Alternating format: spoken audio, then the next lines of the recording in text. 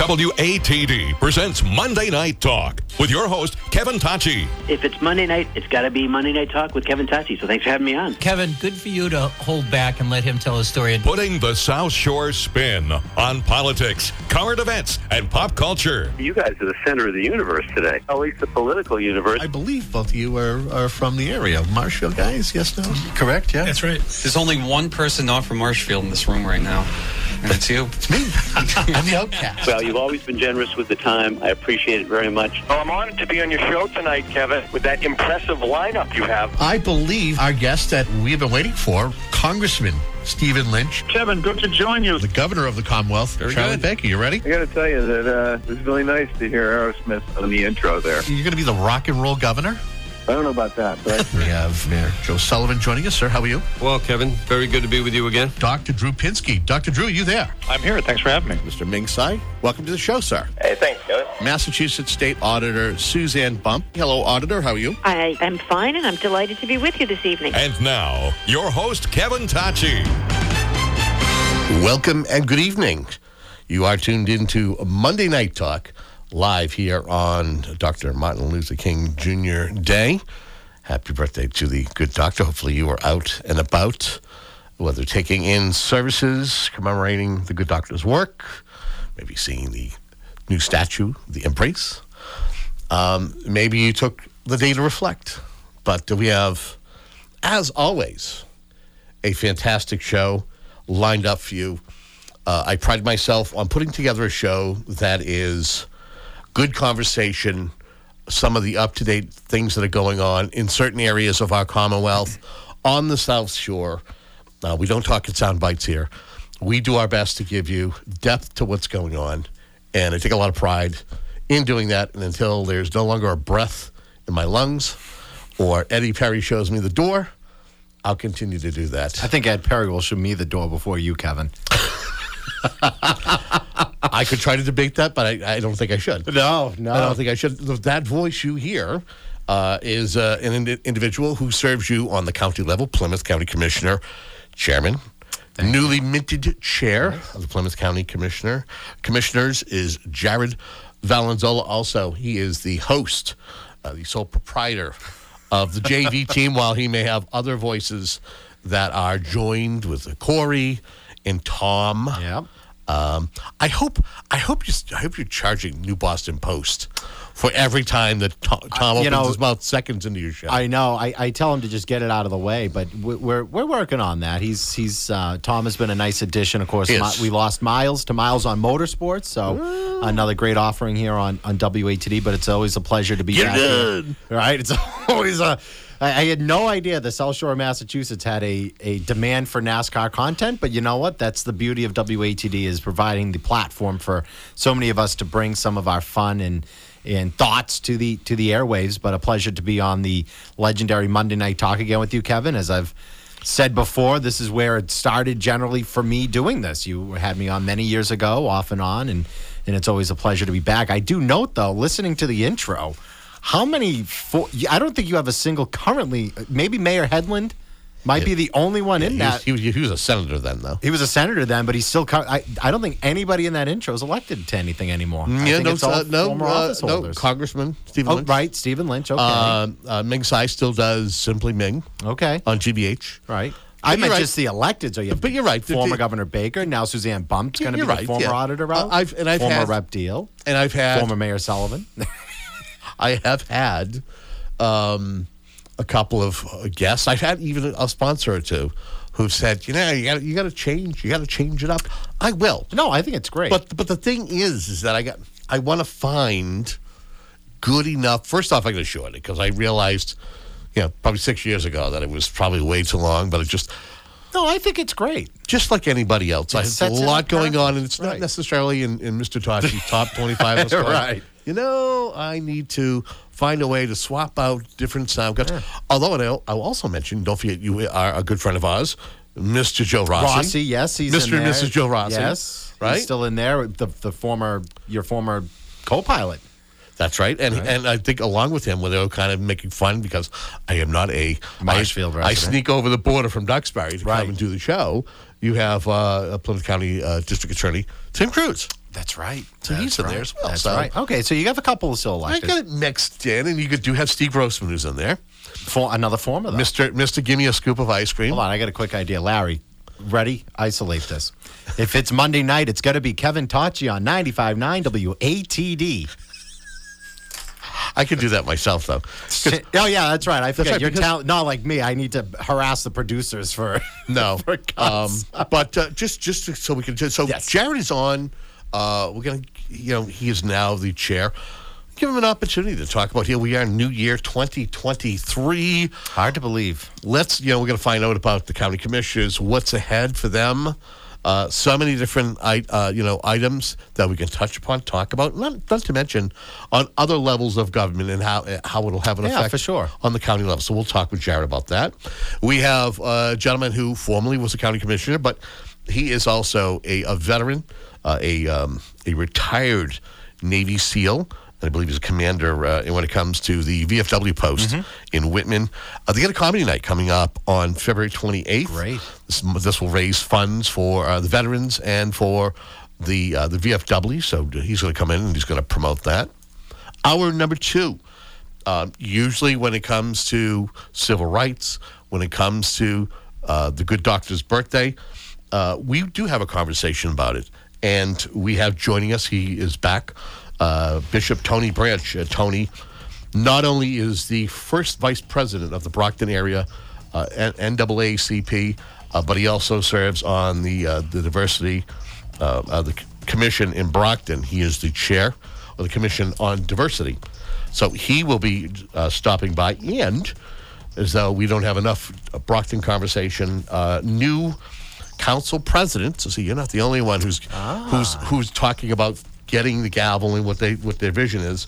Susan Nicastro, Ward 4 City Councilor. Congratulations to her. Yep. She's been on our advisory board for many years, so a great relationship with her and a staunch advocate for Brockton. Yeah, and we'll look to, and that might be one of the things I'll ask her about, is serving in.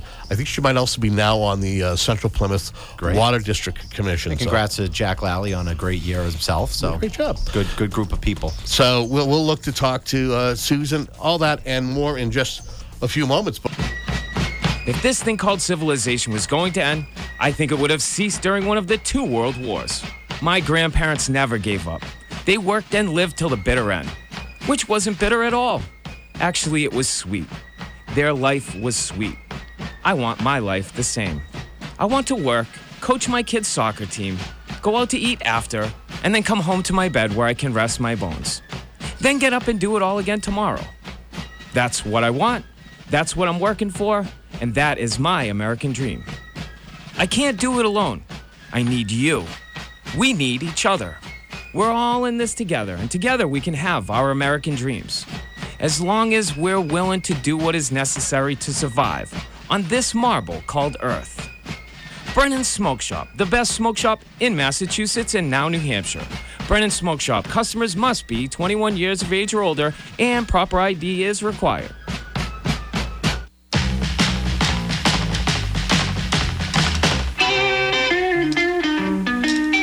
Follow Monday Night Talk on Twitter. Start at 959WATD.com/Monday Night Talk. And don't forget to add hashtag Monday Night Talk to your tweets. We now return to Kevin Tocci and Monday Night Talk. You are back, tuned into Monday Night Talk. It is not recorded. It is live. I'm in a Tom Brady jersey. You are one of my 11. One of your 11, and not to mention that you are a svelte. Yes, this is like a dress now. I should say it's my Tom Brady dress. And so you have shed a couple of lbs. Yeah, a little bit, about 95 pounds since August. Yeah, that's like a sixth grader. Yeah. My uncle has made a good point. Take all the weight I've lost, put it in a bag, and try and carry it around all day and see how well I do. And for me, I never.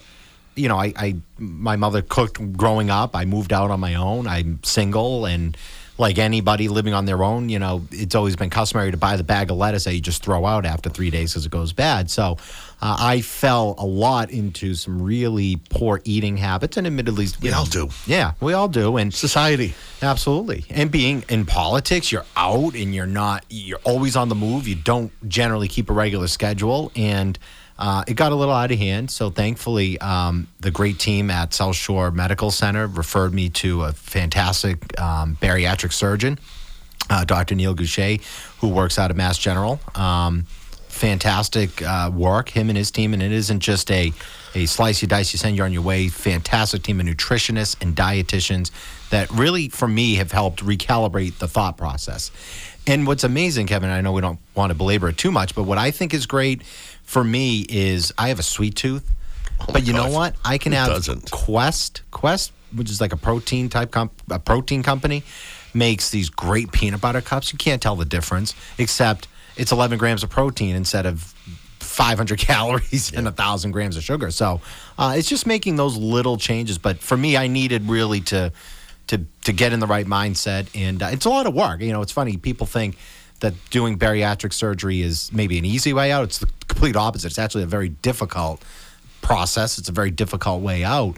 But for anybody out there that might be considering it, it's never too late to get your health under control. My blood pressure was starting to tick up. It's back down to normal. Cholesterol was ticking up, back down, and everything is completely normal.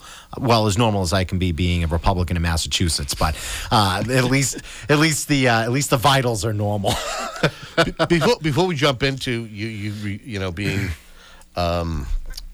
becoming the new chairman of the commission, the county commissioners, talk about you have a new administration. Yeah, absolutely. Most of your constitutional offices are indeed they're women.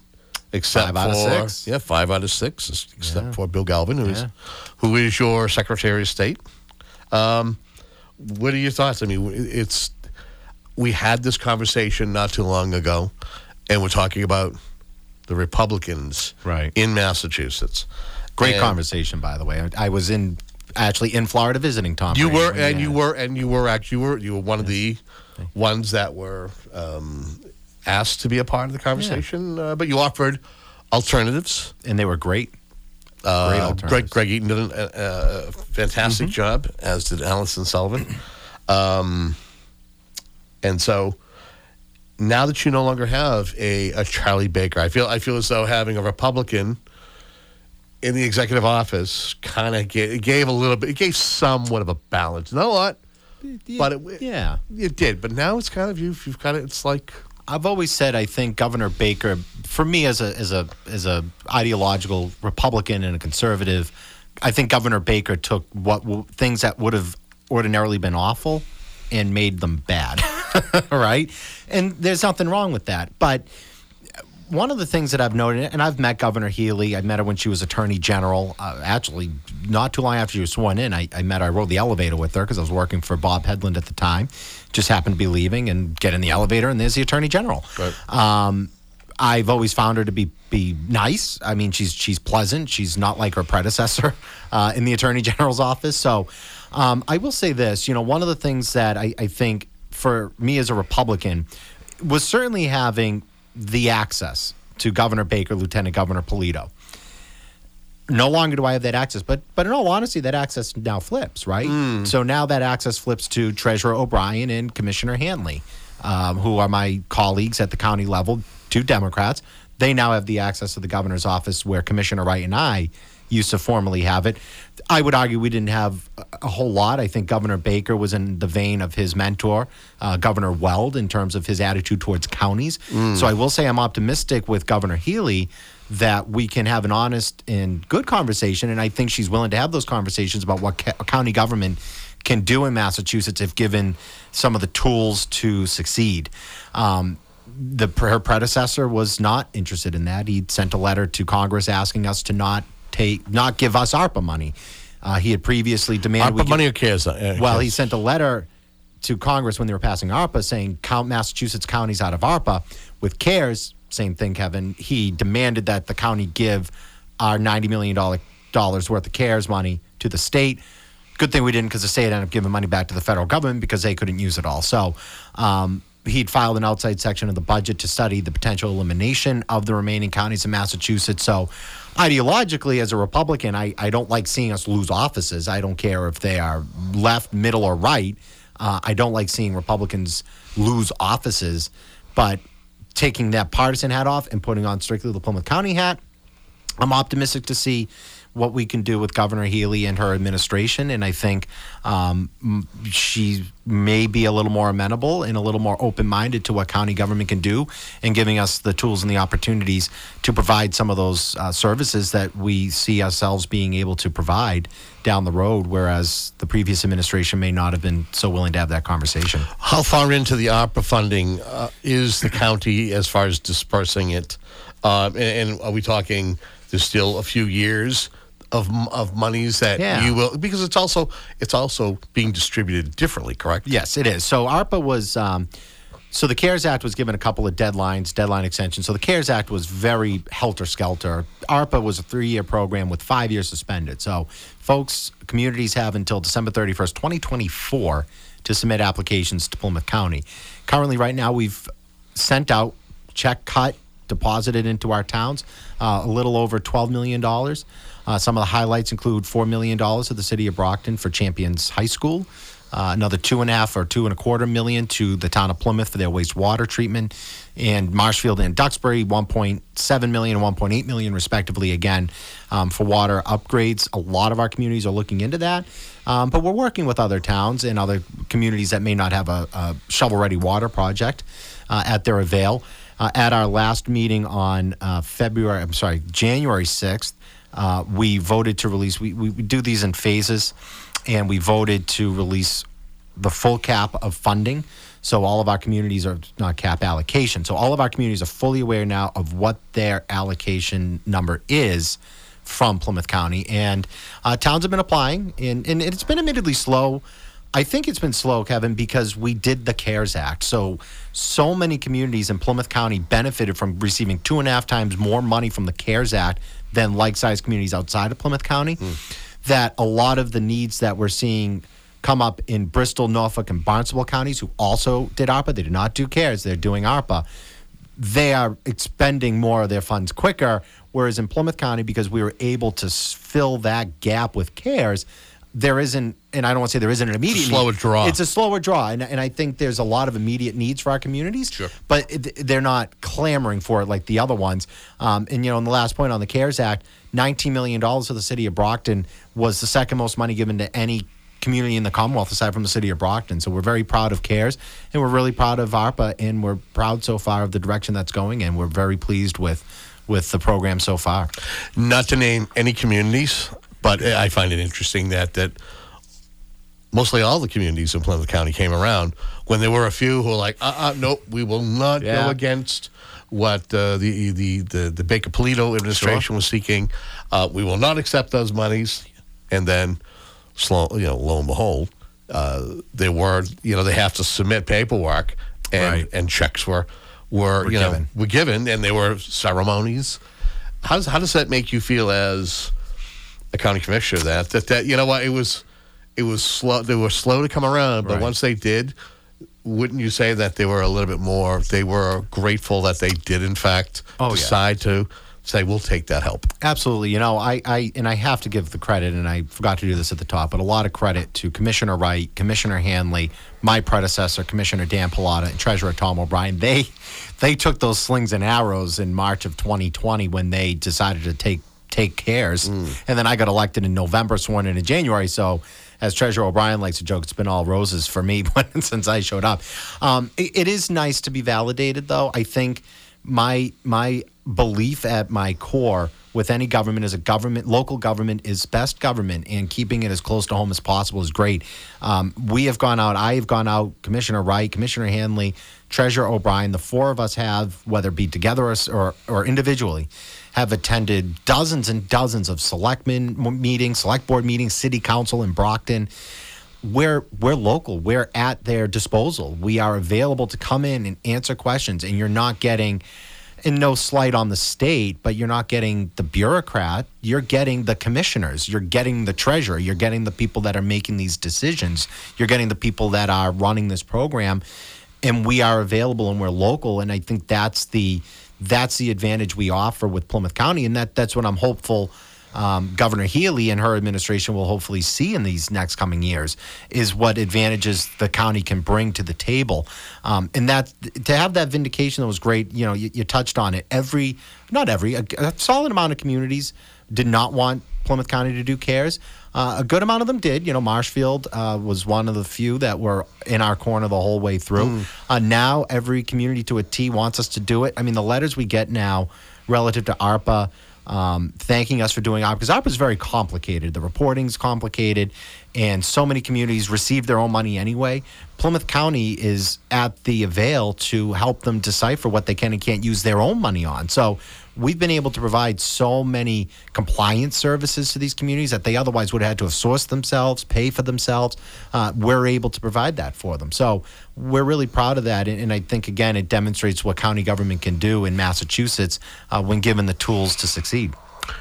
Now, other than me serving as a Plymouth County Commissioner, you've been on other committees, whether it's for building committees, health boards, whatever.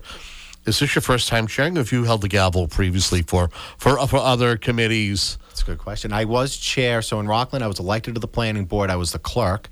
I have been on the school building committee for 16 years just as a member.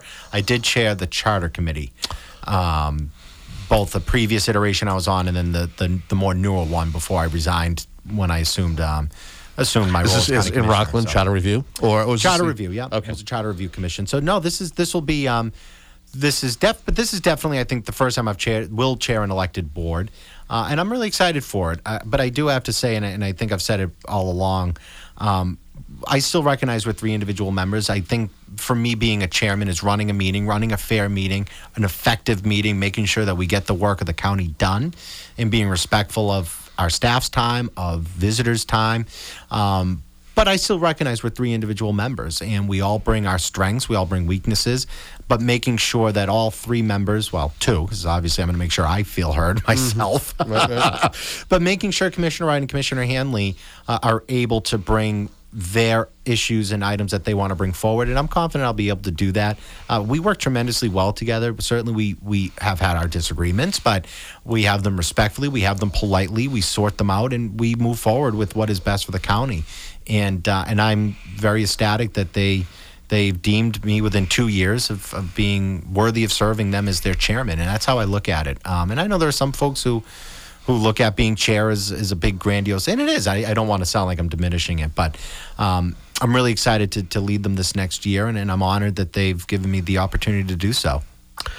As a chairman, first time in such a position, you're the type of guy who will set goals, or is it you take issues and items as they come? I mean, do you have a vision for what you want to accomplish during your time as leading those meetings in this commission? Yeah, I think it's a little bit of both, Kevin. You know, I set goals when I was elected. Some of them have been achieved. Some of them have not been achieved yet. You know, one of the things, and I think we forget this, being elected, or before I was elected, I think even I lost sight of it, is sometimes the things you run on may not necessarily be the things you act on. I have a 4-year term. 4 years is, I can't believe it's a long time because it's already 2 years in, 2 years in. But I always set goals. My goal as chair this year is to continue to see through some of the things that I have already been working on, and supporting Commissioner Wright and Commissioner Hanley in the things they're working on. Commissioner Hanley spearheaded a sister county program with Ireland. Commissioner Wright is spearheading a potential gun range for our police officers and public safety in the county.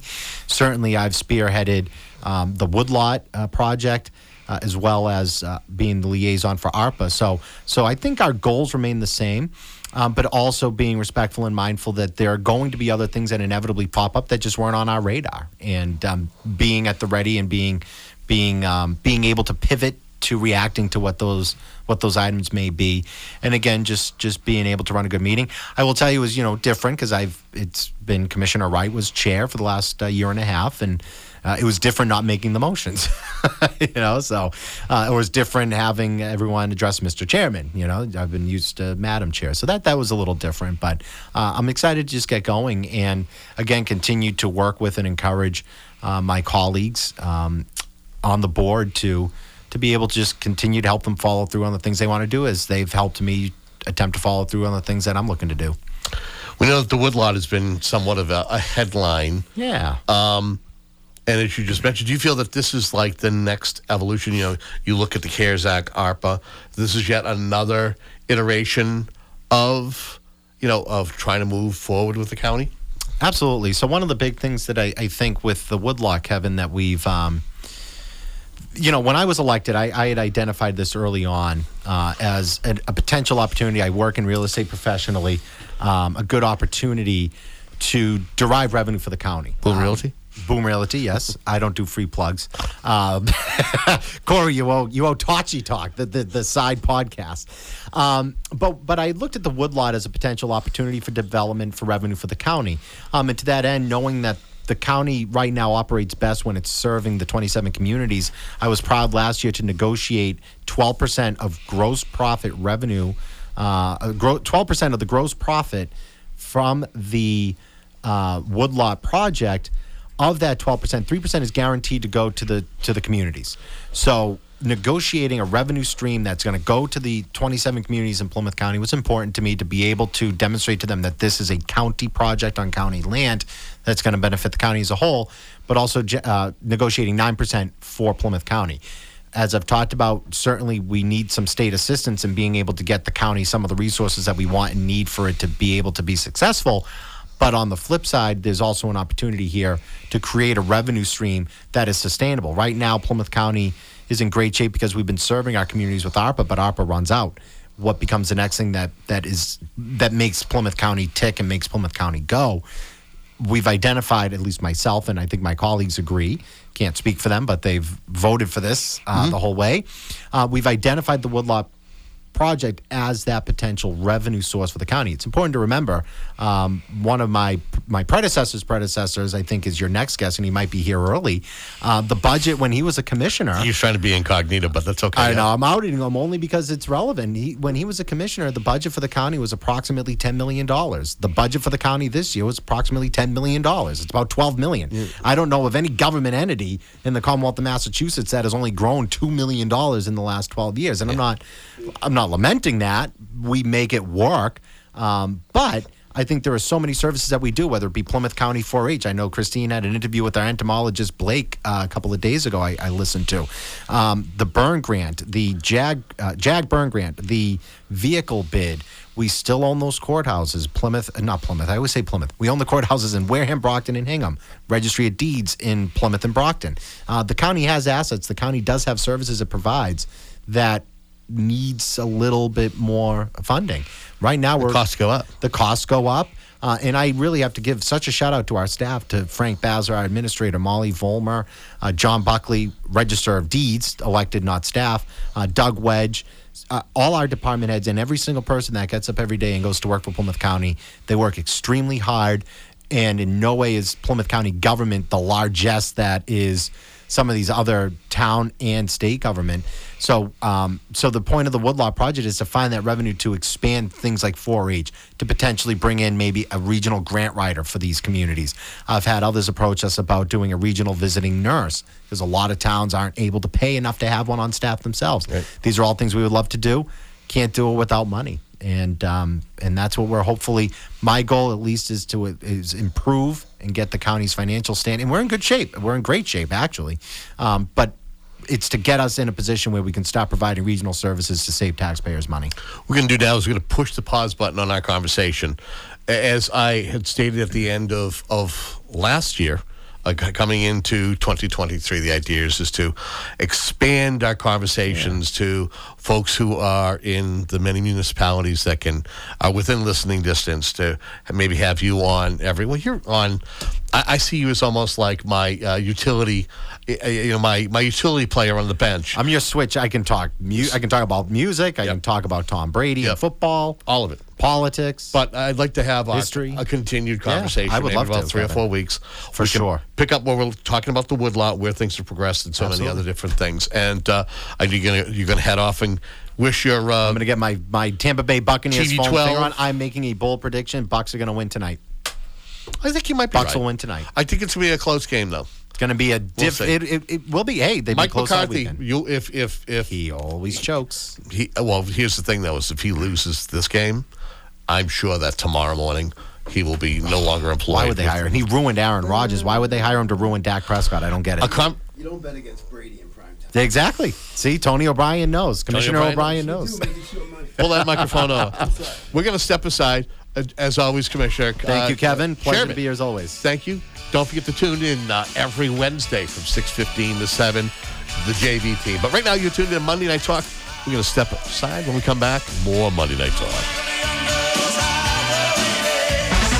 This is Monday Night Talk with your host, Kevin Tacci, on 95.9 WATD. Invest your time in listening to Cape Retirement Radio and learn a smarter approach to investing so you can protect your future. Cape Retirement Radio, featuring Chris Letond, Thursday nights at 6:15 and Sunday mornings at 10 on 95.9 WATD. Each year, about 1 out of 2 men and 1 out of 3 women will develop cancer. But there's good news. Today's cancer survival odds are much better than 2 or even 3 years ago. Things move that fast. So if you're diagnosed, be sure to have someone in your corner who is on top of all the latest cancer treatments and techniques, the latest research, the newest equipment, all the newest medicines available through clinical trials. And speaking of corners, here's more good news. Advanced cancer care is now just around the corner. The Green Cancer Center at Signature Healthcare treats patients locally with all oncology services and specialties conveniently housed under one roof. The center is affiliated with Beth Israel Deaconess Medical Center, so you'll be seen by Harvard medical faculty physicians and oncologists. The Green Cancer Center at Signature Healthcare, in affiliation with Beth Israel Deaconess Medical Center. Cancer has just met its match. Find out why at mysignaturecare.org/cancercare.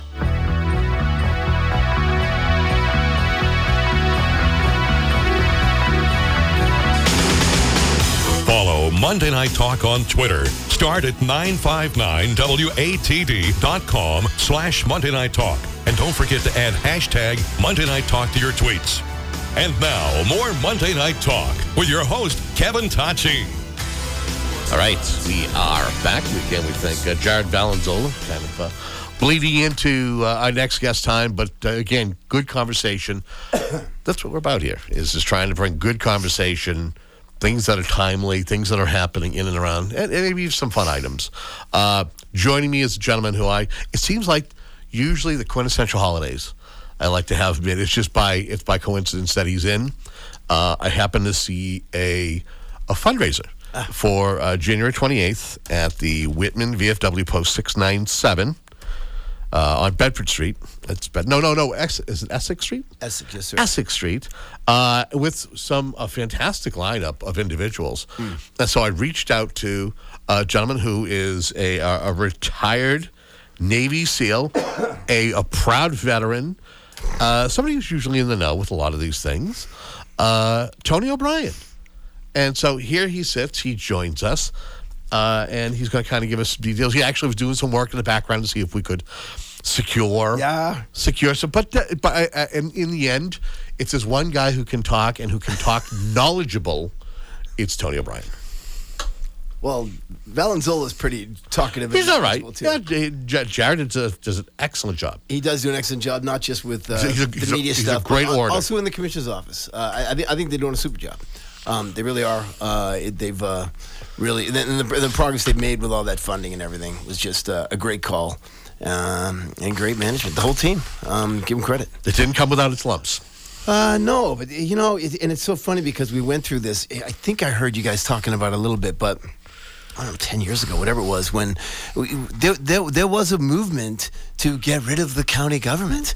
And so much, well, hold on a second. I mean, so much so, you'll recall, there was like a charter commission committee thing. Yeah. This thing was on the ballot. Yep. And not just a few dozen people stepped forward and said, we really want to, investigate this, see if it's doable to get rid of the county government. And then they put it on the ballot, and all the voters said, no, we want to keep it. And yet, and I love the radio station. Shout out again to Jared, who preceded us here, but also to Christine. She's always incredibly thoughtful and gets a hold of me at various times of the year to come on and be a guest speaker for something that's going on, Veterans Day most recently. It's kind of become a little bit of a joke. Okay, but I think there's still some half seriousness here, as there is a lot of stuff going on in various media outlets, and that's fine. You want to have fun? I'll have fun all day. You want to work? Let's go. Yeah. And hopefully he can do both at the same time and still move the ball forward and help as many people as possible. But, this whole thing about getting rid of county government. And it's like, I thought that ship had sailed with the Charter Commission thing. I forget how many years ago it was, but it was at the end of my... near the end of my 4 years. And we really had a lot of meetings over that whole thing and really did a lot of work on it. And at the end, the folks said, hey, okay, whatever you think, fine, but you're in the minority, and move on. And the long list, he only covered some of it, by the way, because he's going off the top of his head. I don't see any notes in front of him, but because I'm here in studio where he was just sitting. Yeah. But there's a long list of things that the county does. No question about it. He touched on some of them. Some of them are very undervalued and don't get enough credit. The 4-H program's incredible. I mean, I go to this stuff. If the county went away, then you would have to expect the state to pick up. Yeah, that's how it goes. To pick up some of those because it's been done in the state services. Before. Yep. Here in the state and other states. But anyways, on our event, I appreciate your introducing me and willingness to talk about the event. Yeah, I would not have surprised me if Steve was here. So I was kind of prepared for that in my mind too. Well, Steve Sweeney, formerly of Sweeney and Malone. Yeah. They used to do Tuesday nights. Great show. Used to listen. It was an interesting show. They had a pretty good run. I mean, several years. Well, and they moved on. Once they had moved on from here, they did the Herald Radio. I don't know if they're still doing. Oh, really? Yeah, they did. They had a spot at Herald Radio. I don't know what has become of them these days. Yeah.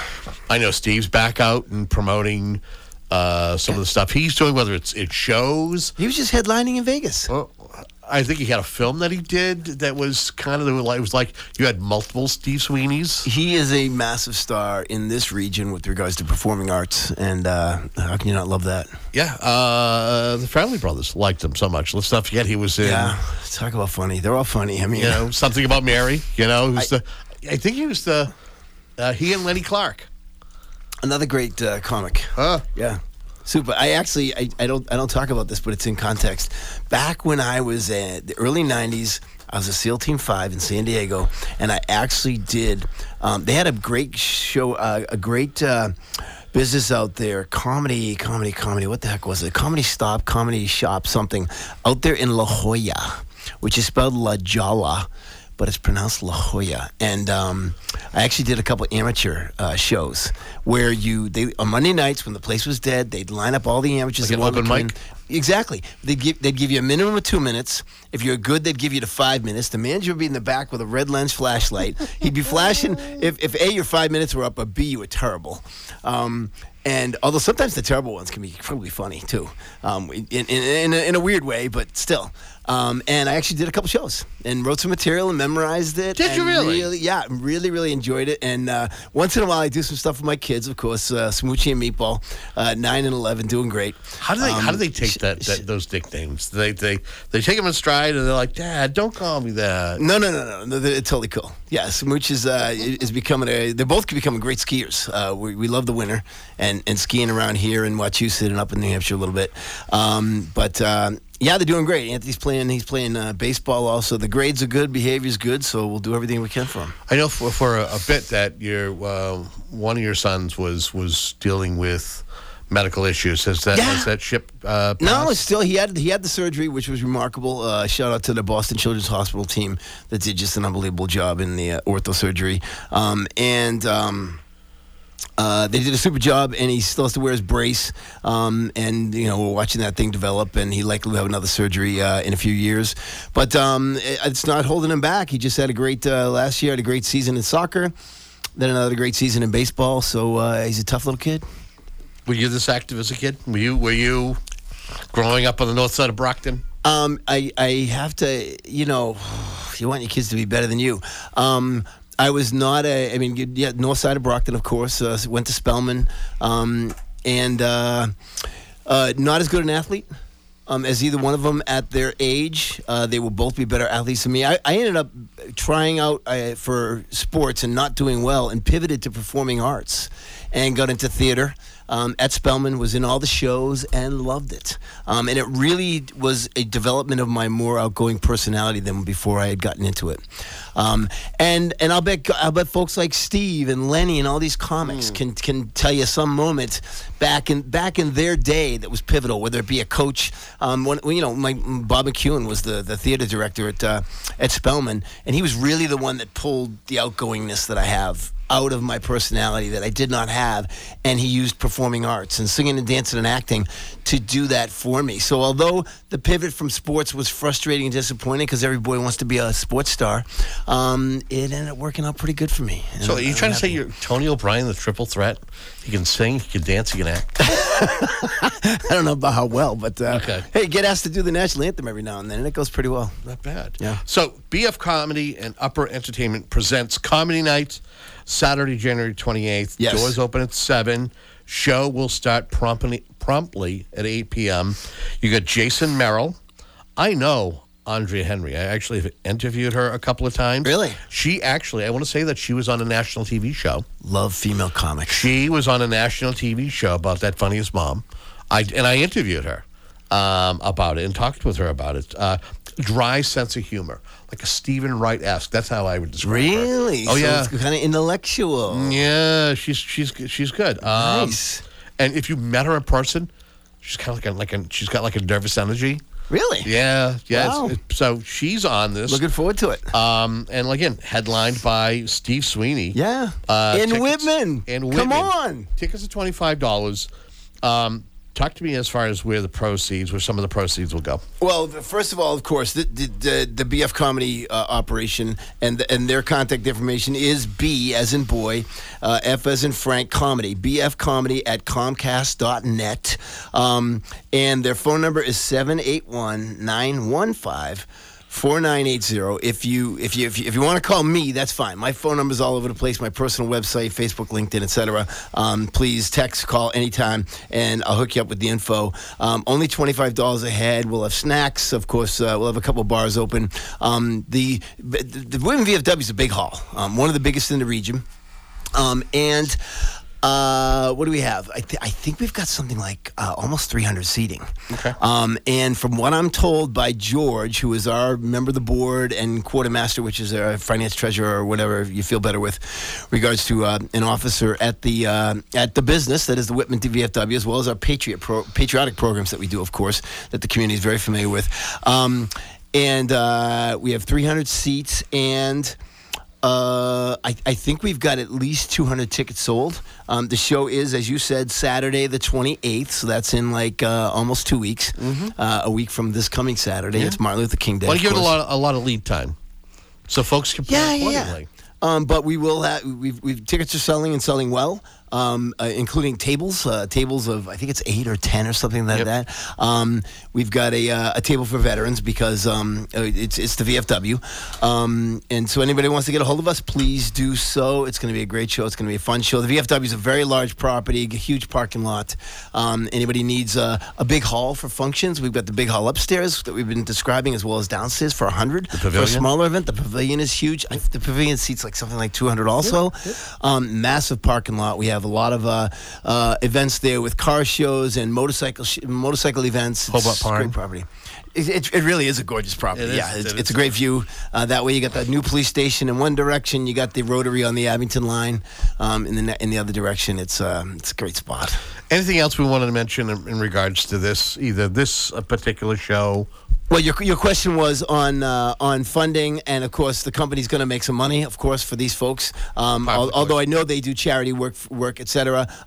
There'll be a push also for veterans programs, and of course we've got the proceeds that are going to the establishment for refreshments, etc. So we've got tons of veterans programs going on all the time, mostly helping our veterans in need, but also representing veterans in the community. And there are costs that come with that. And the funding will go towards that. We are kind of, because we're lucky to be such a big operation, we've got a duty to be more regional, and so we are. There's not a VFW in every town. So we do a lot of work with other groups too, American Legion, DAV, etc. As somebody who has served his country proudly, and knowing that there are others who previously were not greeted as warmly after their service. Looking at today, here we are, 2023. Do you feel that enough is being done for our veterans, those who have served? Maybe not so much the ones who have recently served, but those who have, we're seeing a dwindling number of World War II vets, Korea, Vietnam, Iraq. Yes, and yes. I do. Which doesn't mean we don't have battles to still fight in, Congresses and state houses, et cetera. But I would caveat that, especially in this state, I've seen we have seen Democrat administrations, Republican administrations, and then all the way down the line, state reps, the town levels, the county level. Jared was well representing here tonight, who are really, really supportive of veterans and programs, recognition and benefits. And I can't tell them thank you. We get a lot of thank you for your service. We can't do it without their support, so thank you for your support. And again, as we get ready to close out this segment, Tony, I thank you so much for being here as a Commie Night. That's why Tony was here. Yep. It's going to be January 28th. 28th. The number to call for tickets, 781-915-4980. Perfect. Tickets are $25. If you want more info, BF, B as in boy, F as in Frank, comedy at Comcast.net. Tony? Thank you to Steve Sweeney and his whole team for having this event for us. Indeed. And next time we'll try to get Steve in the studio. That'd be funny. Yeah. Excellent. There he is. Tony O'Brien. We're going to step aside.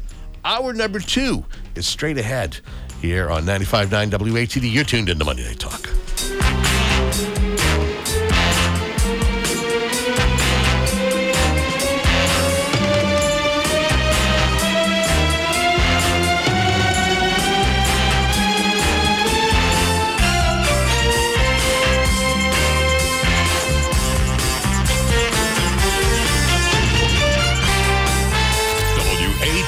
FM Marshfield, WBMS Brockton.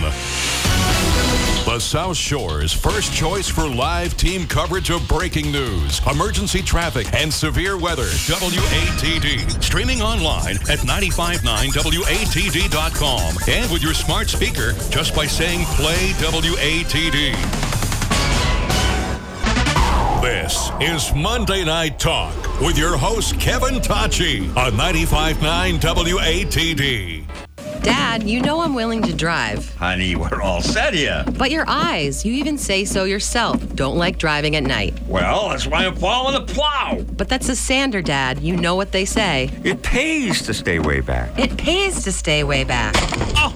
Too late. I'm Peter Brown of Tiny & Sons Auto Glass in Pembroke. It pays to stay way back. However, if your windshield is broken, just call 1-888-64-TINIES. And thank you.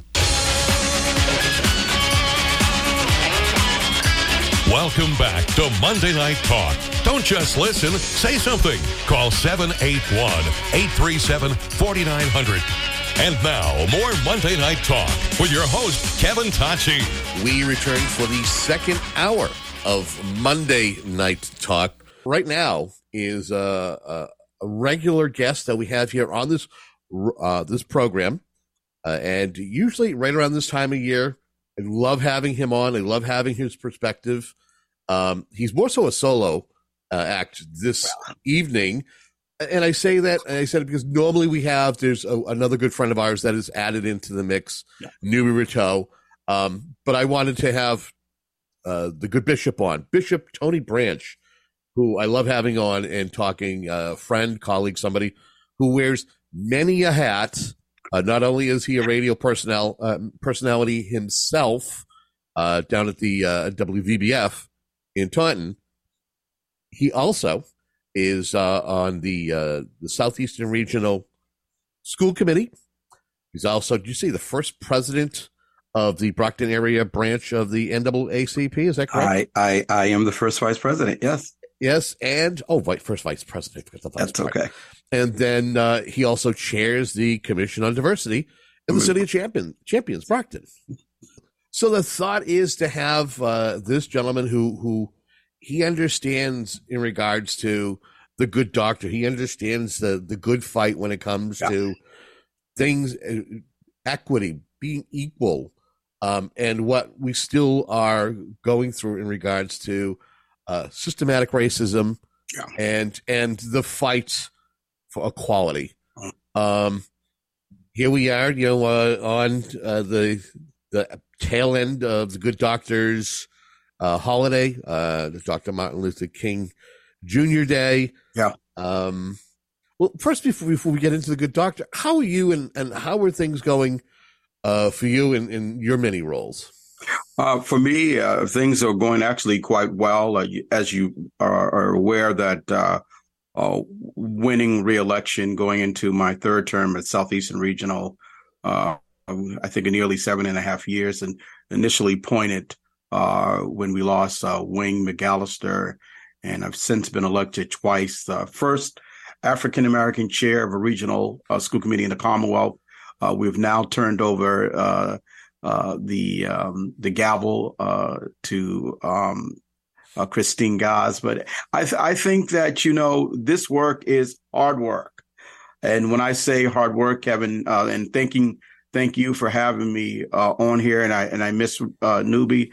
It's hard work, and you don't have a lot of friends in the business of civil rights. You don't have a lot of friends in the business of human rights, because often it requires critique, it requires criticism, and it requires a level of really wanting people to get down into the ditches to figure out how are we going to improve our condition in America. Now, wait a minute. I'm not saying that we haven't, but we have run into some pretty strong advocacies, and this is true, against this country, really representing the fact that we are becoming a brown nation. And I don't know what to tell folks other than to say that we can do it. Often when I'm speaking to groups, I talk about us being neighbors of one another. And that's very important. And as we come into the season of Dr. King, which quite frankly, Kevin, shouldn't be a season or month or a week.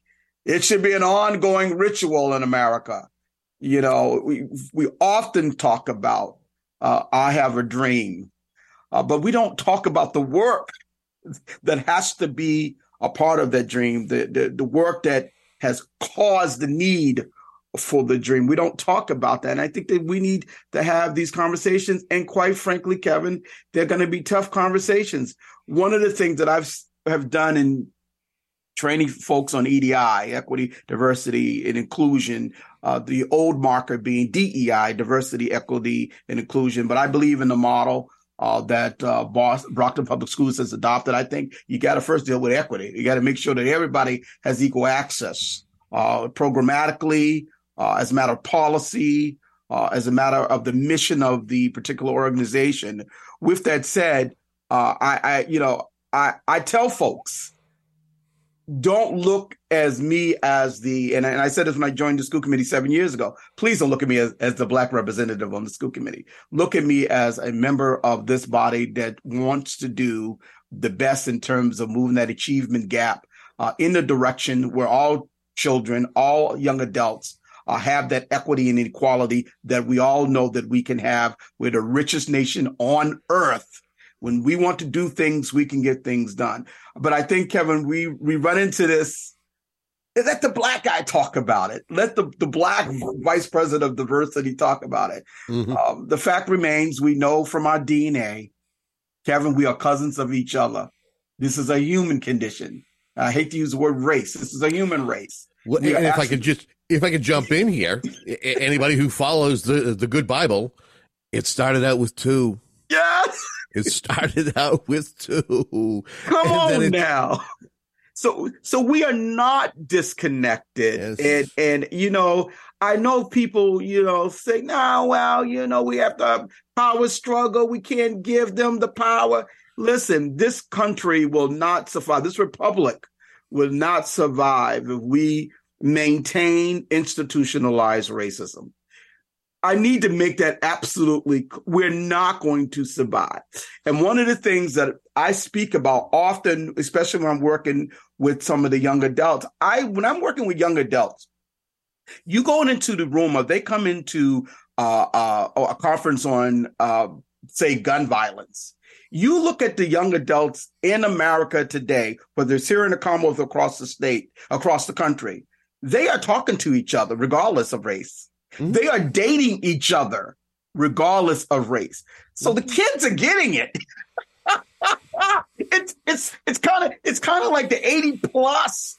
With all due respect, it's kind of like some of our folks in a different age range on the political spectrum that have not accepted the fact that America has changed. You know, Dr. King talked about it. I read this quote all the time. He said, "The unearthed truth and unconditional love will have the final word in reality." But has that happened?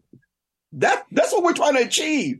But has that happened? I'm sorry, Kevin. I can keep going on. No. It's an excellent point brought up by you. And if I can throw out another quote from the good doctor's speech, we must learn to live together as brothers, or we will perish together as fools. The neighborly love that I broached on a minute ago. Yeah. How are we going to get there? I mean, you look at, okay, so we're looking at 60 years ago, I Have a Dream speech. Mm-hmm. Since then, we're looking at movement in terms of civil rights laws. Since then, we know that we've had the election of President Barack Obama, a mixed race president. Let's talk about that. I mean, let's be clear on that. It may not be important to some, but it is important. A mixed race president, African American wife. 8 years of no significant controversy other than what happened with that Harvard University police officer. And then we transition into people in the country, and we can talk about President Trump respectfully. You looked at he touched on, as my grandmother would say, it reminds us, and I've had this conversation with my grandmother. It reminds us of how what Black people always say, how it used to be, because we want the nation to survive. We want the republic to survive. So we talk in the vernacular of how it used to be. But Trump reminded us of it wasn't so far away that segregation existed, and the people had very strong feelings with respect to migrants, with respect to Black people, with respect to my Jewish family. So people have had some very strong feelings. Why can a president, a national leader, touch that nerve and have the explosiveness that we've seen, especially when you come into January 6th? So for me, it's about, I want to go into, I'm a Pentecostal, but listen, I'll go into the bar and I'll have that conversation with my white cousin to try to figure out how we improve the mindset of our nation, that you no longer, and people are mad at me. I'm telling you, Black people are mad at me when I say this. I say the mindset of saying that Kevin is not a white Italian American, but he isn't. When are we going to get to the mindset that you see Bishop Branch not as the African American member of a school committee, the Black guy that does the chair of the, when are we going to get to, hey, Kevin, I feel good about being an American today? No, I'm not appreciating any dismantlement of the flag or disrespecting the flag. Can I be comfortable enough to tell you, based upon what Dr. King's saying in terms of triumph, that I don't think Dr. King would have taken a knee. Now people are going to be mad at me when they hear this. Yep. I'm being respectful. Yes. I don't think Dr. King would have taken a knee. I think that what we have to understand is that we can send out the message, but we have to send out the message in such a way that if you are intentionally trying to touch somebody's nerve, that may move the needle the wrong way in terms of being successful. What am I saying to you? I'm not walking in a bar. I'm not walking in a sports arena yelling racism. Right. But what I'm willing to tell you is that I am a Black American that got pulled over several times because of my car. I've got accosted out, and I'm going to tell you what my experience is. And let me tell you what I found out from my white cousins. When you tell them these stories, they connect. When they go through the reasoning of why this occurred, well, Bishop, what was wrong with your traffic light? No, there was not an issue with my traffic signal. There was not an issue with my car being in disrepair. There was no expired inspection sticker. I was just driving through the wrong community. They get it. Kevin, I need to have those sort of conversations. That's what America needs to do. Again, if you are just tuning in to this Monday Night Talk Show, this is a special Monday Night Talk Show, especially the this segment itself. And I'm privileged to have Bishop Tony Branch be here to have this conversation. We have it every year. Of course, we sometimes hope that the needle is moving the right way, the right direction. Yeah, we can't. There's betterment per se. But Bishop, I want to ask you, can we talk a little bit about the man, the civil rights leader? Can we talk a little bit about his legacy? And I know you can't encapsulate it in a simple response, but maybe the folks who may not realize beyond a quote or a simple speech that the good doctor was known for, not necessarily his efforts and his work. So Dr. King, as you know, was a young man, and he saw an injustice with the Montgomery bus line, and he took that opportunity to seek equality and racial justice on some of the basics of human rights. And I think that, people seem to forget that people like me were segregated here in America, were required to simply never to complain, but were required to sit in the back of bus and other transportation vehicles, even traveling on trains in this country. And guess what, Kevin?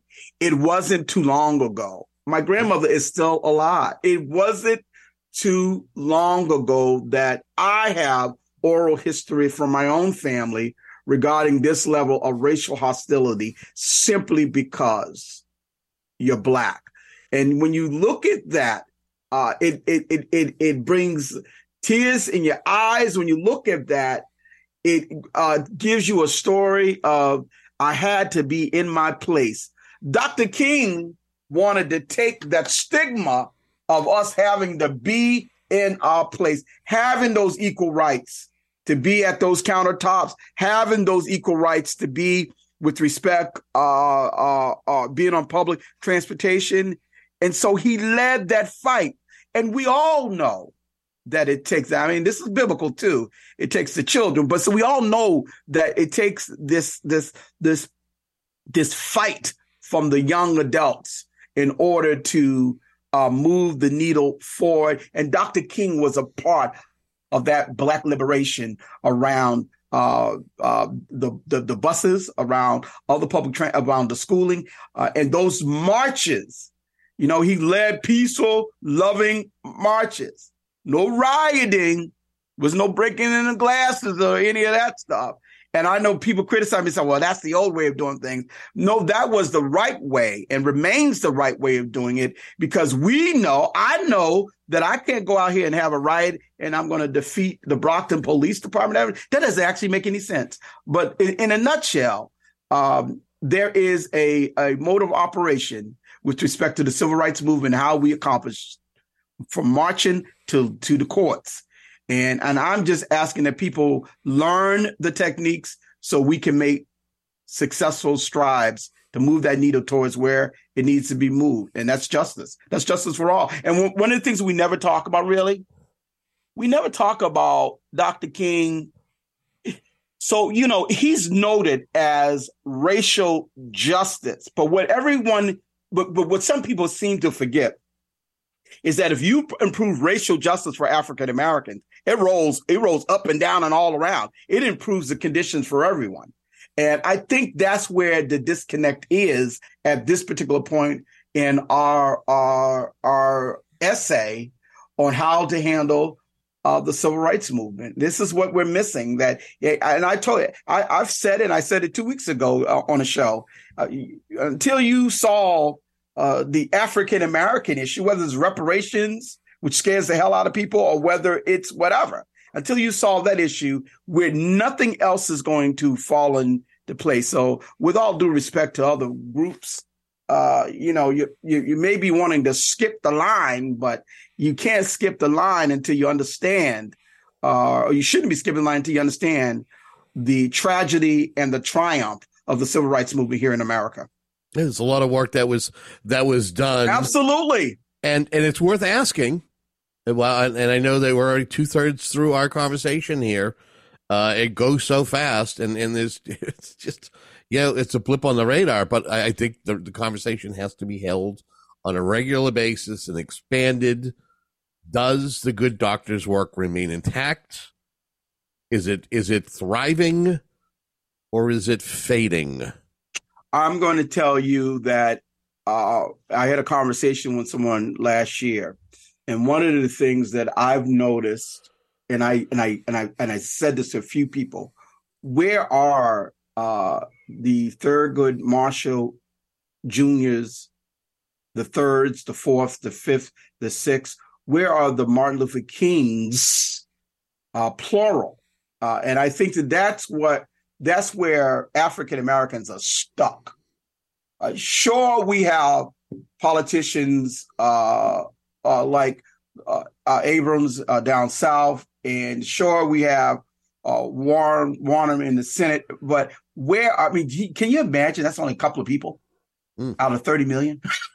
I mean, I think that for me, and I'm glad you're asking the question, I don't know how to best answer that question other than to say that folks that are on the ground that are trying to meet with groups, there remains a disconnect on what's our next step forward. And I gave the example when people said, again, because I catch hell from everybody, white, black, blue, green, no matter, because I'm going to be transparent. Mm-hmm. Yes, I get it. I get police misconduct. I know we need to work on it. But no, we cannot support the defunding of police that are required to be in these urban environments to protect grandmothers. It makes no sense. Where we get stuck is that when I've made that comment, people say, okay, well, we don't want to deal with you. Well, who are you going to be dealing with? So the movement becomes stagnant. Oh, well, if the NAACP doesn't agree with that, we don't want to deal with them.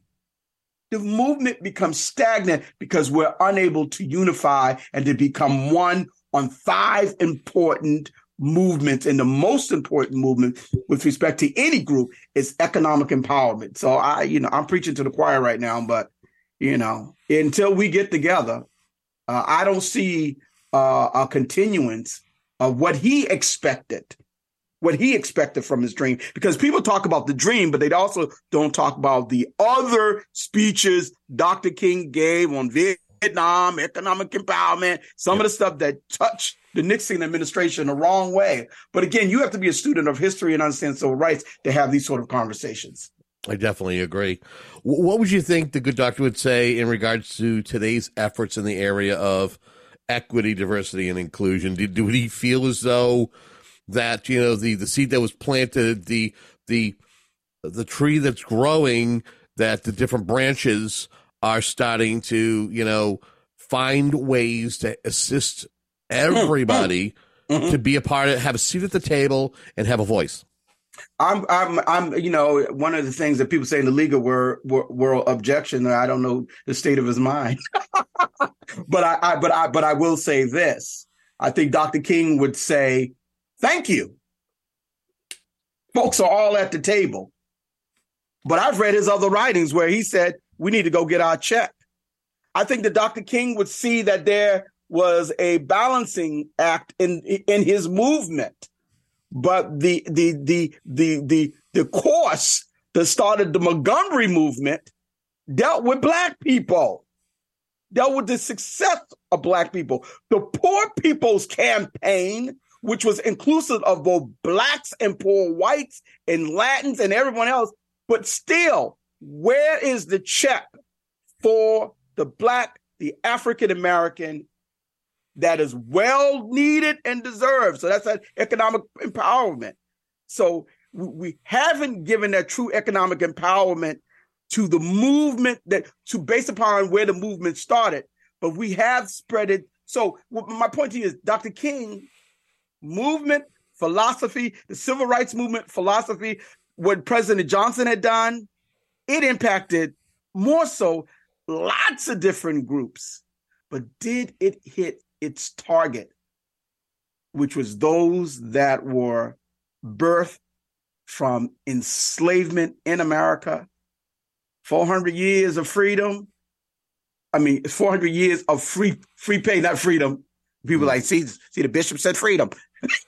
But 400 years of no payment, but a flourishing economic environment that makes America today. People don't understand. We are America because we took a land territory from our natives, and our economic power empowerment was built on the backs of slaves that were brought here. So that's the truth. That's not CRT. That's just what it is. Yeah, but Kevin, can we have that conversation though? We should. No, we should. We should have that conversation. You have a conversation without it being a fist fight. That's what I want to know. Well, that's true. Maybe we might have to have everybody on Zoom just so if they're gonna have a little bit of a flare up, they can take a poke at the screen and not necessarily cause a greater problem. We just got 2 minutes left here. Oh, I know it goes by so fast. Why does this always happen? It always happens. But I'm willing to have this. If you want to come in on a quarterly basis and we pick different topics, love to have you in as a regular guest, more so than just an annual thing or a couple of different things. I appreciate you. Thank you. Well, again, the microphone, I do my best to try to pass it around to so many different issues and so many different topics, because there's so much that makes the world go around, and sometimes not as robust and as quiet. I don't know. Race relations with Kevin Tachi. I like that already. Can we talk a little bit about the Brockton area branch of the NAACP's breakfast that's going to be coming up? So coming Saturday, January 21st, 9 a.m. to 12 p.m., the Brockton area branch NAACP will be giving their 37th annual MLK breakfast. Our speaker will be nationally known civil rights attorney Reverend Rashawn Hall. So we are going to have a great time in talking about the legacy of Dr. King, and I believe our theme is achieve and believe. So I think that we're just going to have a good time, and it's normally packed.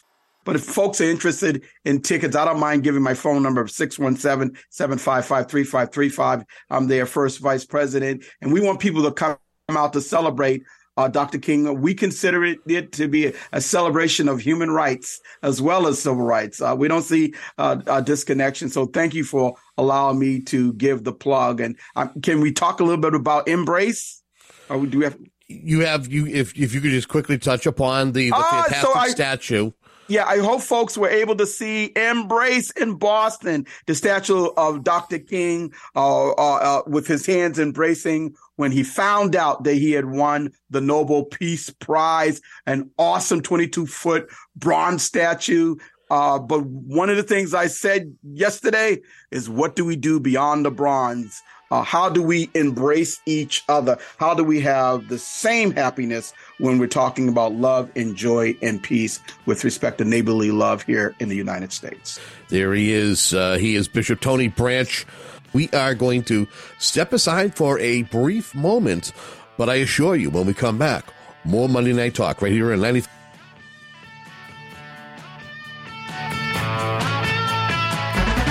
This is Monday Night Talk with your host, Kevin Tachi, on 95.9 WATD.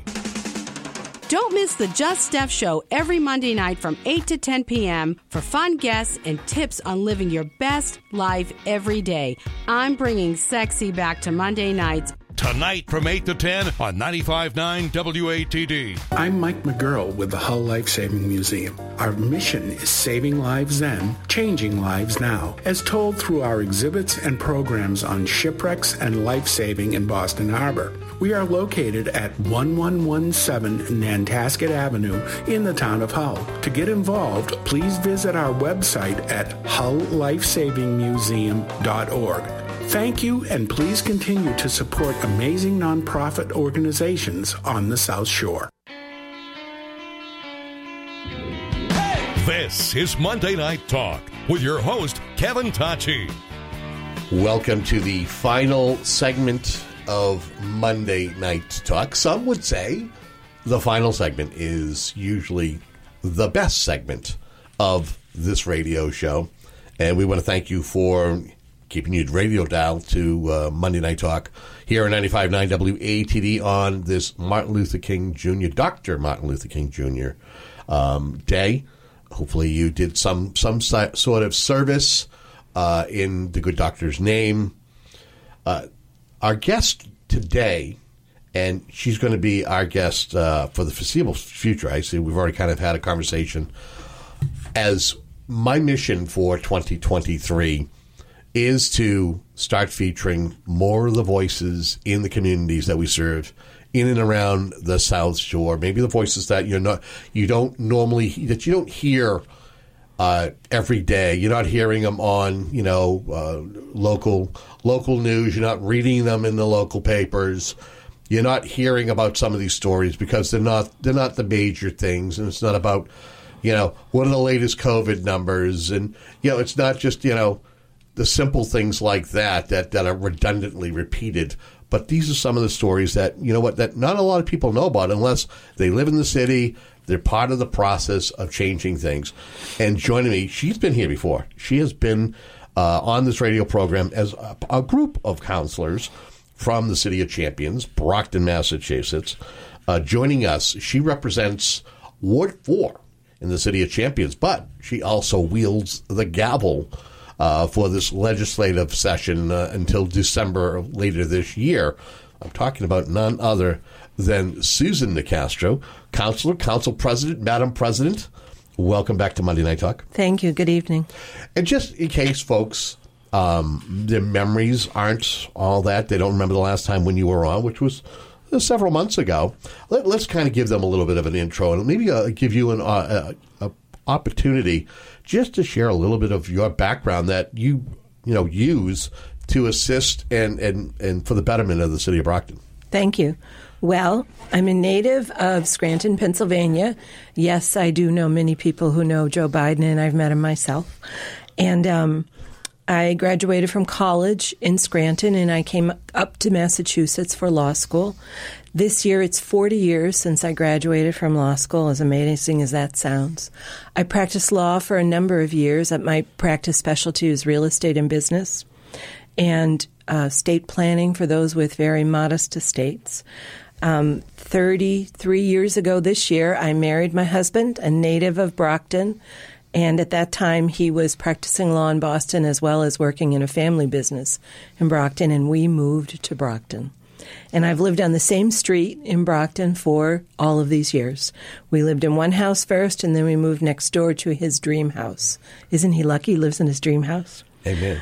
I spent 20 years on the board of a charity in Brockton called the Charity Guild, which operates a food pantry, a large, busy food pantry, and a thrift store in Brockton. I've raised two children, 2 sons in Brockton. They've graduated from college. We survived. And they now, one is in graduate school and one is working. In the last, I also shepherded my mother. She lived with me for the last 7 years of her life and died of dementia in 2010.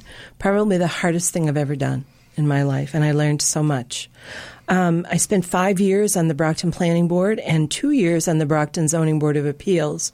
And after that time, because of a number of things that were going on in Brockton, I decided to run for office. So in 2015, I ran for Councilor at Large, And I was beat by 116 votes by Councillor Winthrop Farwell, who I now serve with.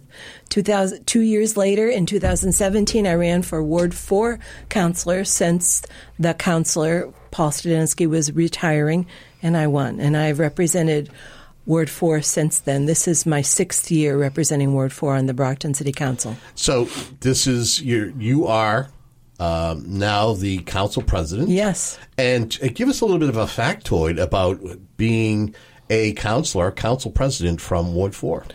Well, I did a lot of research, and I ate a lot of pizza. I met with a number of former city council presidents to get a real sense of what this job is. In the council chambers, I'm responsible for maintaining decorum and order. There's Robert's Rules of Order, but we also have our own rules of order that are built into the ordinances. Outside of the chamber, there's a lot of stuff. I make the agenda for the Finance Committee and the council meetings. I assign orders to be sponsored by different councilors. I create the standing committees, and that's what I did the other night. We have 10 committees that we staff with councilors. And I had to place everyone on those, and boy, was that not easy.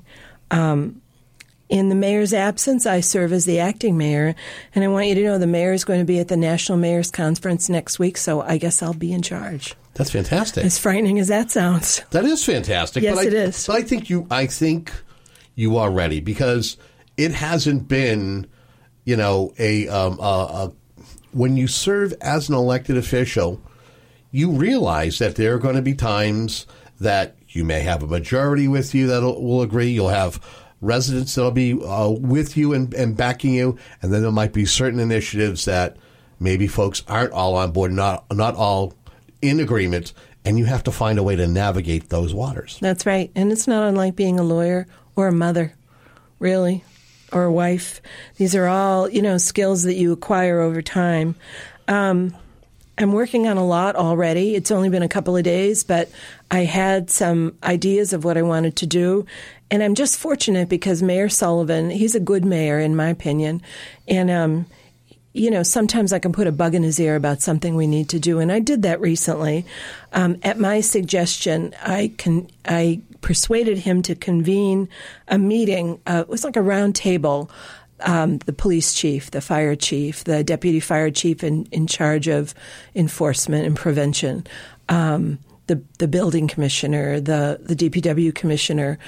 I think, and they all agreed, our city could look a lot cleaner. It could.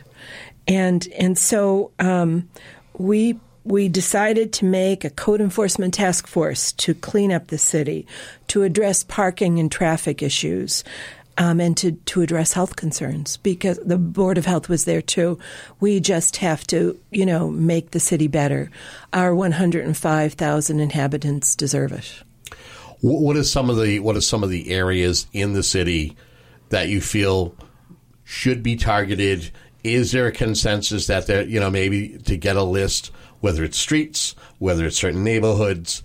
Maybe it might be businesses that are an eyesore, that have maybe one too many vehicles that are parked on their lots. I don't know, but I mean, do you have a semblance as to some areas that you would like to see cleaned up? And it could also be just, just general, if in the summertime, if you have weeds growing up in front of your, don't let the grass grow until it's, knee high. Cut that stuff.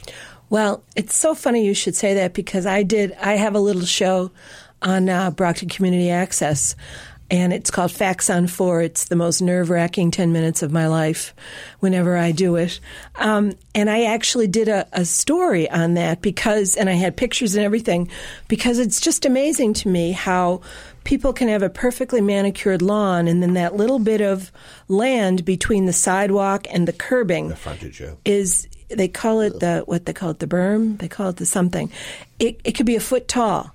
And nobody does anything about it. Not my problem. And I did a lot of research on it, and I learned that in some countries, even in some states, it is the responsibility of the municipality or the state highway department, depending upon where it is.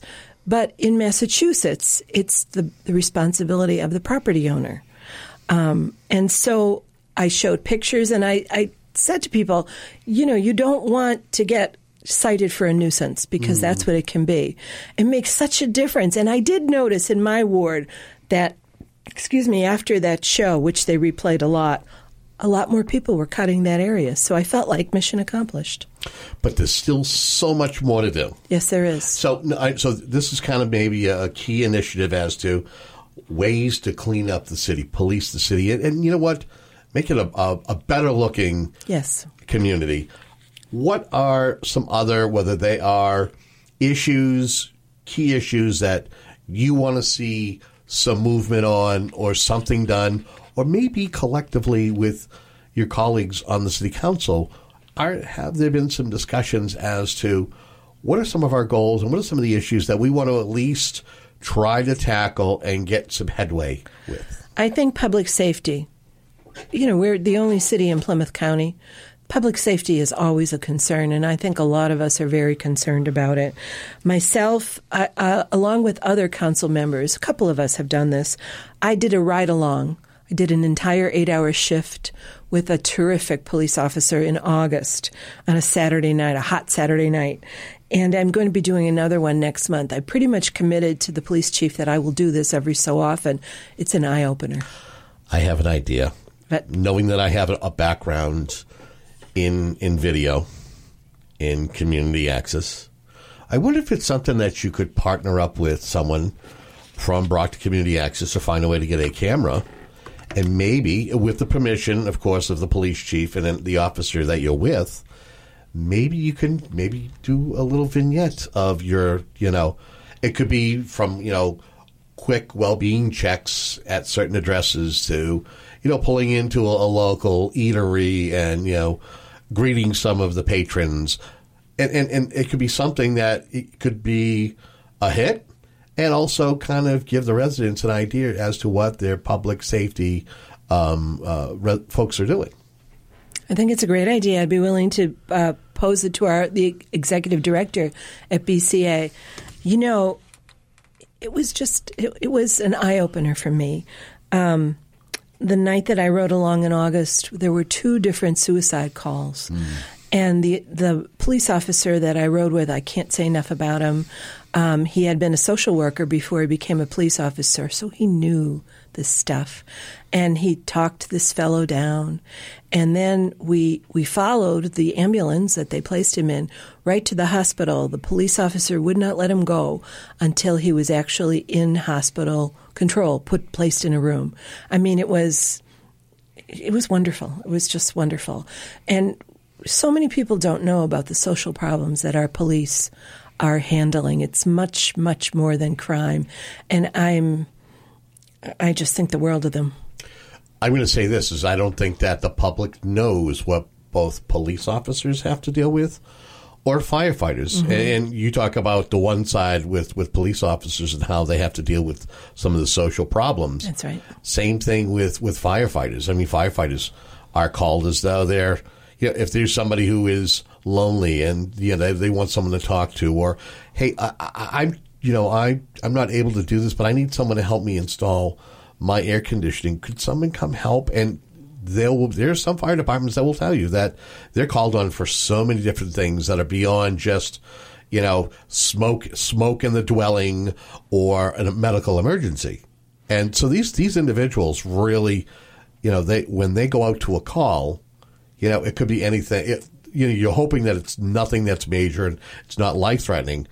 But you never know. You never know. That's right. It's very true. Very, very true. And so that's important to all of us. And I should tell you, 2 years ago now, I drafted the ordinance which created the City Council Standing Committee on Equity, Diversity, and Inclusion. And we staffed that with 5 city councilors. They will be having their first matter coming in front of them in January, and it's about creating a Human Rights Commission, something that will be much broader than the Diversity Commission that we have now, cover more areas. And I did a lot of the research for it to look at other gateway cities and other Massachusetts communities that have a Human Rights Commission.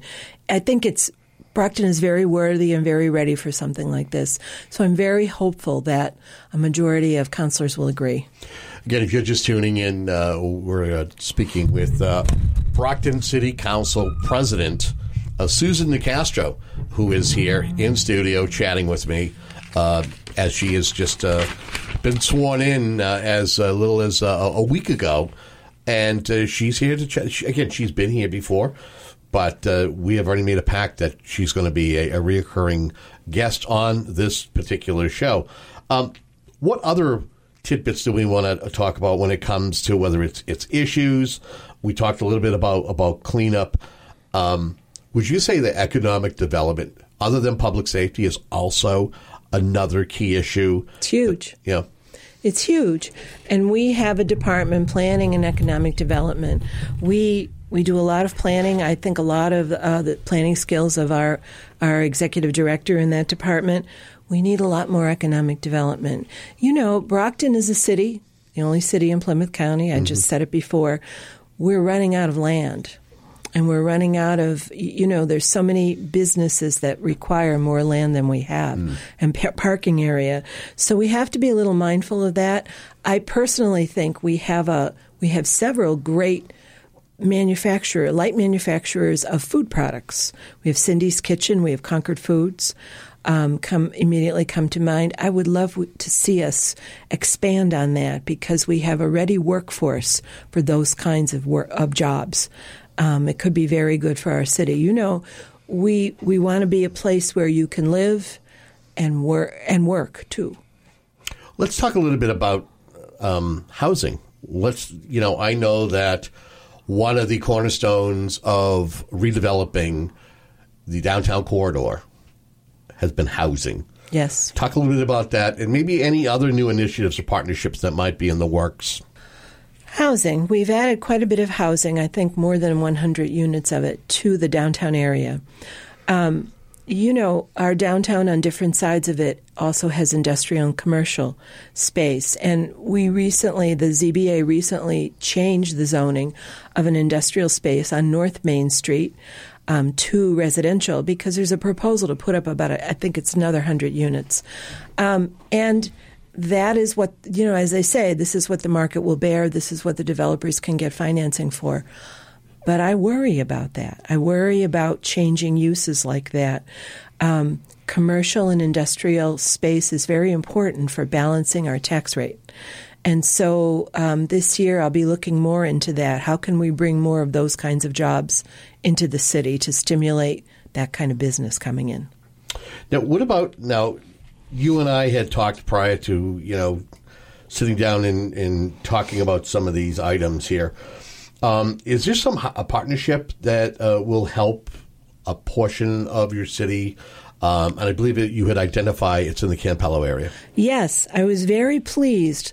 Last summer, the Campello section of Brockton was accepted for an effort to redevelop it in a sense or replan it. The Mass Housing Partnership has this program called Complete Neighborhoods, and its purpose is to create a walkable neighborhood near transit, jobs, and daily needs.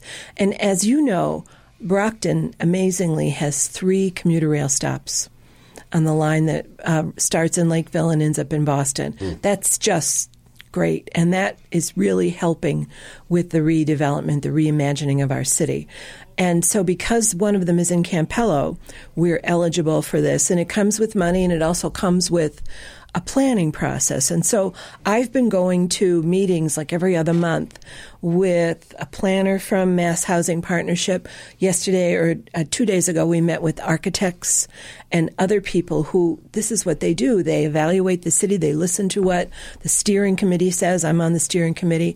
And they're going to make a plan that within less than a year, we will have the option of following, just like laying it all out, reimagining Campello. Most of Campello is in Ward 4. Some of it is in Ward 3. My Ward 3 counterpart, Mark D'Agostino, is also involved. It's exciting and it's great. It's worth noting, I know it's been many years in the making, but there was a time that the city did not have a city planner.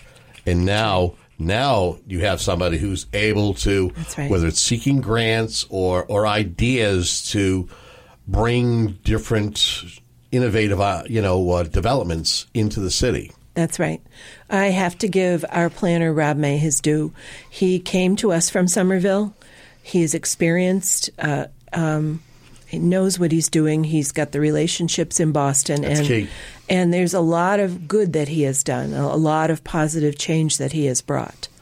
Okay. I'm going to ask you, not to change direction, but, this is great. These are all great building blocks. And again, the revitalization of the city of Brockton. And I feel that, it started under Deval Patrick. I feel that when you changed administrations to Governor Charlie Baker and Karen Polito, it continued. If anything, I think it became even a stronger bond.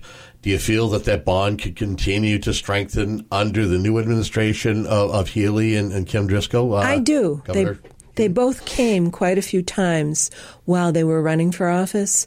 Kim Driscoll was the mayor of Salem. Salem has many similarities to Brockton. And she does know our mayor. Mara Healy was our attorney general. I do. I think we're going to be fine. I think we will be well represented by them. And we also have our delegation, in the House. And I think we're going to do very well. I really do. And I want us to. I have a proposal for the delegation that I've been writing to them about. They have until Friday to submit proposed legislation. And, of course, I have in Ward 4 a lot of seniors or close to seniors who are trying to age in place. In many instances, they own their homes. Their mortgages are paid off or nearly paid off. Right.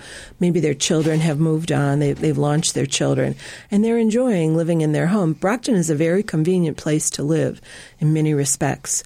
And maybe they're on a fixed income, they're on retirement. And what I'm finding is the abatements that are around for taxes, because our property taxes just went up, our values have been going up year after year because of the gentrification of several districts in Boston. People are coming down to Brockton and pushing up our values. That's good in many ways, but it's not good because we've got to pay increased taxes because of it. And what I've found is that the abatements that are available for seniors, for veterans, not enough. They have income ceilings that are too low. They haven't been raised in a long time. So your property values have gone up, but your income ceilings have not.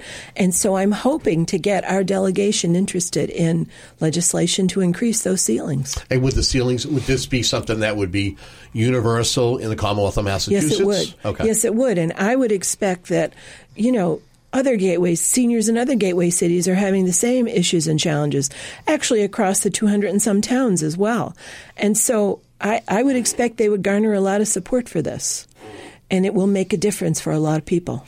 Again, if you're just tuning in, we got a great conversation going on right now with Brockton City Council President Susan Nicastro, who is joining me in studio on this Martin Luther King Day, Dr. Martin Luther King Jr. Day holiday.